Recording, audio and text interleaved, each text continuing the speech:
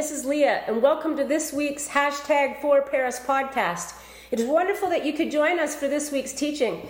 I'll explain a little bit more about who we are at the end, but for now, let's jump right in. So as we begin today, let me ask you a question. The question is simply this: what difference does Jesus make in your life? I think this is such an important question to reflect upon, to actually think about, regardless of kind of where you are on the spectrum of faith. For those of you that are followers of Jesus, this is a great opportunity to ask yourself the question: how does your faith, how does your belief in Jesus begin to shape your behavior? Like, what difference does Jesus make in your life on a day-to-day basis? Because oftentimes what people want to see, what people want to know is, how does your faith become real? For those of you that perhaps are watching and you're not there yet, you're still asking questions, you're still not even certain who Jesus is and whether or not you want to explore more, my hope is that as I share a little bit from my life, that this becomes an opportunity to see that when we speak about Jesus, when we speak about following Jesus, it's not just simply bringing in beliefs and following certain rituals, but it's a recognition that Jesus is the one who makes a difference, who brings transformation into all of life. It's a question that this week I'll be asking the people in person, particularly because we're celebrating baptism. And baptism is one of those great celebrations where someone comes forward in the front of a group of other people and basically makes that confession, that profession, saying, listen, I want to follow Jesus and I want to follow him in all of life. And so as part of that, I always ask them the question: can you share a little bit of how Jesus makes a difference in your life? And so I thought it's only fitting, it's only fair that if I'm asking others to consider that I share a little bit from my life as well. There's many things that we could talk about, but as I think about it, particularly this week, particularly in a week where we are celebrating baptism and in a week that has been incredibly hard and difficult for me and my family personally, the place that I would land if I was asked the question, what difference does Jesus make? In one word: hope. This incredible reality of knowing that God in Jesus is not only with us, but is actively present in the midst of all of life. The good, the bad, the ugly, the wish you could forget. That God is there in the midst of it all. That hope is that reality, that we are not expected to do life on our own. It's actually one of the key themes in the Bible. One of the great followers of Jesus, the Apostle Peter, tells people to always be prepared to give a reason for the hope that you have. Like as people see you living, understand, what is your hope? What is it that sustains you, that strengthens you, that enables you to continue to move forward? Another guy, the guy by the name of the Apostle Paul, another one of the great leaders of the early church, speaks often about hope. And I want to turn to one particular place, one particular letter where this theme of hope just begins to exude in the midst of this personal letter that he writes to a group of Christians in what we would know today as modern day Greece. And so here's the context. Paul has gone to Thessalonica, this incredibly important city. And we start to see more and more people become followers of Jesus. But as a result of it, they start to face severe persecution because they're no longer giving their allegiance to the Romans and to Caesar. And as a result, Paul actually has to flee the city out of his own safety. And it's here we're almost left to the place of wondering, what is going to happen to these relatively new followers of Jesus? That as they are now facing persecution, that they are now facing difficulties and even facing death because of their faith of Jesus, you would almost think that these difficulties would actually snuff out their faith. But remarkably, it actually did the exact opposite. That their faith began to grow. Their numbers began to increase. And it's in this real personal letter that we see Paul reconnecting with these group of individuals whom he loved and whom he shared the faith of Jesus with in this incredible way. And the letter is short, but it's to the point. It starts off with just celebrating the reality of their incredible faith that is growing. And then the latter part is him just encouraging them to continue to remain faithful.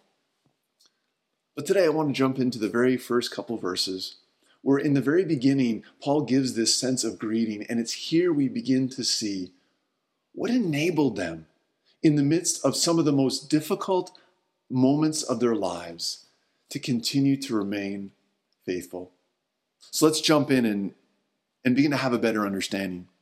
We're going to read from 1 Thessalonians chapter 1, verses 1 to 3. And it comes across as kind of like regular greetings, but there's a line in there that I just want to land on today. This is what Paul says. He says, Paul, Silas, and Timothy, to the church of the Thessalonians in God the Father and Lord Jesus Christ, grace and peace to you. We always thank God for all of you for you and continually mention you in our prayers. We remember before God our Father your work produced by faith, your labor prompted by love, and your endurance inspired by hope in our Lord Jesus Christ. It's right there. It's that final line that for me, particularly this week, I have just resonated with. Your endurance inspired by hope in our Lord Jesus Christ. What Paul is identifying, what he is beginning to witness, is that these followers of Jesus are able to endure, not because they just tried harder, not because they just worked longer, not just because they began to live better lives, but it was ultimately grounded in the hope of Jesus. And if you take time to read the rest of this letter, you see how Paul continually comes back to this incredible reality of hope. I don't think I'm reading into it too much, that if you were to ask these first century Christians, what difference does Jesus make in your life? There would be a resounding, we have hope in the midst of all of life. For me, that rings incredibly true. That when I think of my relationship with Jesus, when I think of the reality of my faith and what I believe, how it shapes my behavior, is that it gives me hope.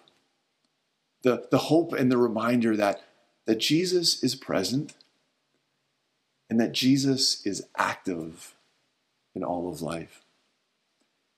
As some of you know, and maybe for others, this is going to be the first you hear, this has been a hard and devastating week. Tuesday, we received the horrible news, the news you never want to get, that someone you love has died. But what made it worse was that Melanie, our sister-in-law, someone who had such joy and a love for Jesus, suffered terribly from mental illness. And it was this week that we realized that the darkness of her mental illness snuffed out the beauty of her life. And as we have sat and we have faced this reality, there has been so many questions. There has been incredible emotions. There has been a whole lot of tears. And often we continue to come back to the question of the why. Perhaps you've been there. Your circumstances have changed, but you have faced a difficult or devastating reality in life. And you may even wonder, how do I continue? Or maybe if you're a follower of Jesus, you wonder, God, why would you allow this to happen? I think one of my greatest frustrations is that you see it throughout the Bible and you see it in the midst of life, is that often in the places of the why, there is silence. Like God doesn't always answer the why. But what you begin to see is the how. How you are able to move forward. How your faith can become a reality. And as I have sat, as I have felt the weight of this week, I was reminded again of the incredible hope of Jesus. This week I had planned to speak on something completely different. But I was drawn back to this book where Paul wrote to the group of Christians in Thessalonica because of one line that he says. In the very middle of this letter, the Apostle Paul deals with a reality that these early Christians were struggling with as they were watching people lose their lives because of their faith in Jesus. And they were struggling with this reality, struggling with what seemed to them the finality of death. And this is what Paul said to them. And this is where I have found comfort this week. In chapter 4, verses 13 and 14, Paul says this. Now, dear brothers and sisters, we want you to know what will happen to the believers who have died, so that you will not grieve like people who have no hope. For since we believe that Jesus died and was raised to life again, we also believe that when Jesus returns, God will bring back with him the believers who have died. The words that have just been echoing in my mind are the words, we do not grieve like people who have no hope. In the midst of sadness, I have found comfort in knowing that being a follower of Jesus doesn't mean that you don't feel the weight of grief, that you don't mourn the loss of loved ones, that you don't rage against the reality of the difficulties and the devastations of this world. That's not what it means to be a follower of Jesus. But what it does mean is that in the midst of our grief, we have hope. And that was the message of Paul to these first century followers of Jesus, that you do not grieve like people who have no hope, because we have a hope in the reality of Jesus, in the reality of not only knowing his presence with us, but because of his life, because of his death, because of his resurrection, and because of the promise of his return, we know that death is not final. And hope gives us strength to sustain us in the moment and assure us to know that death does not have the final say. As I grieve the loss of Melanie,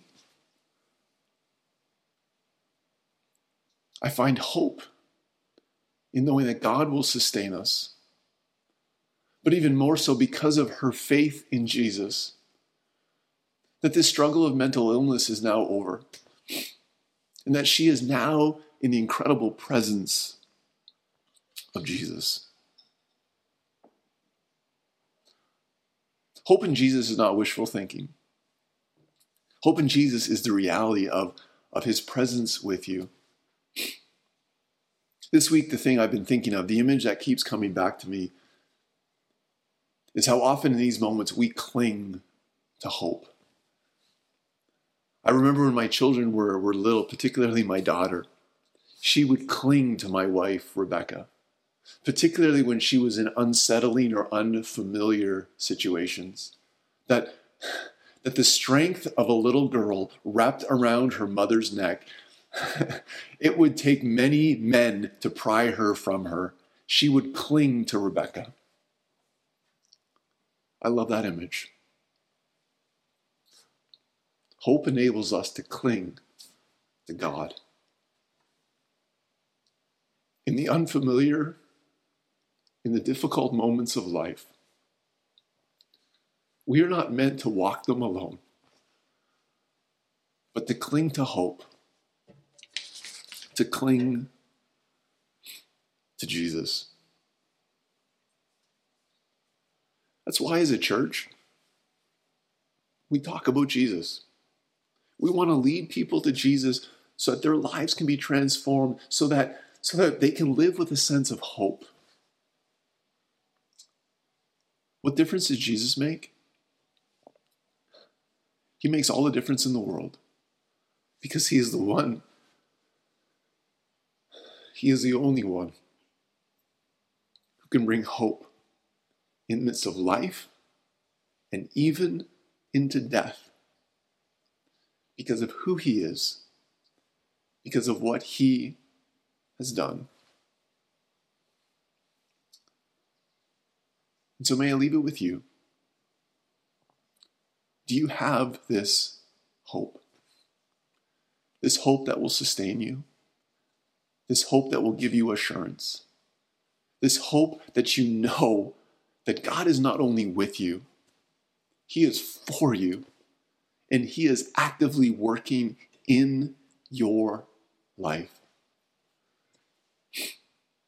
That's why today, in the midst of the tears, we also have great joy as we celebrate baptism.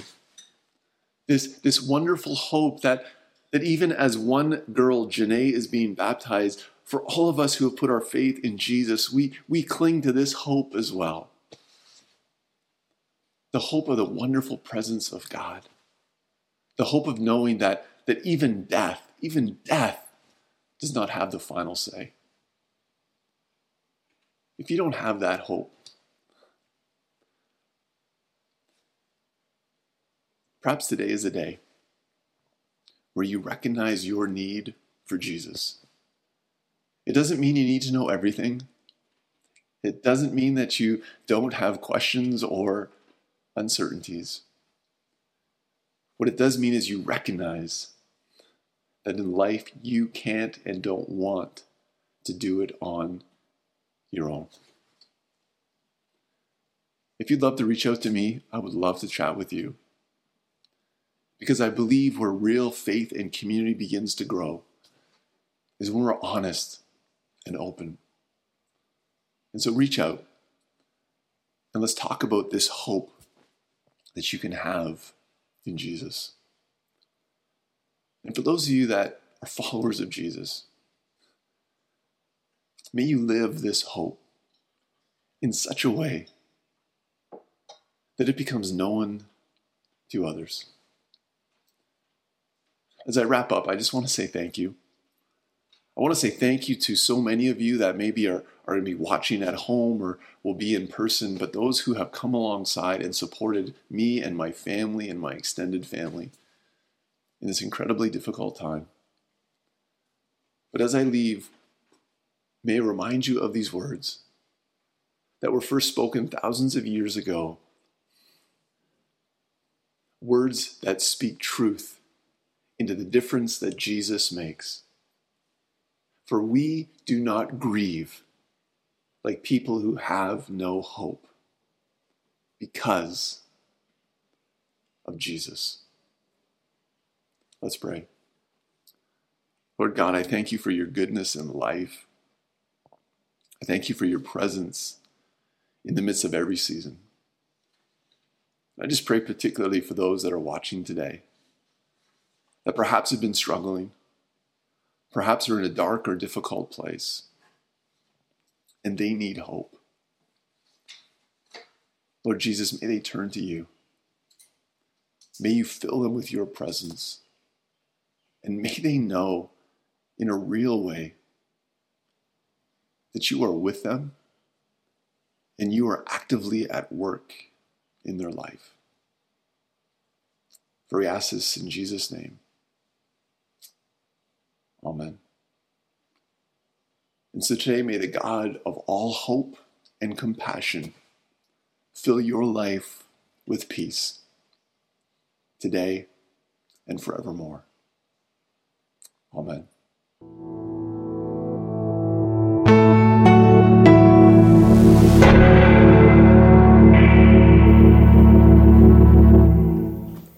Hi again, this is Leah. Thanks for listening to our podcast today. We hope that you were encouraged by what you just heard. Just so you know a little bit more about who we are, #4Paris, our church is about creating a culture that shows people that we are for them and for our local community.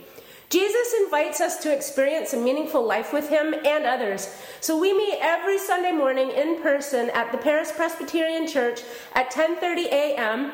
and throughout the week in various home groups and pubs here in Paris. It is here that we experience authentic relationships and we grow deep in our faith journeys together.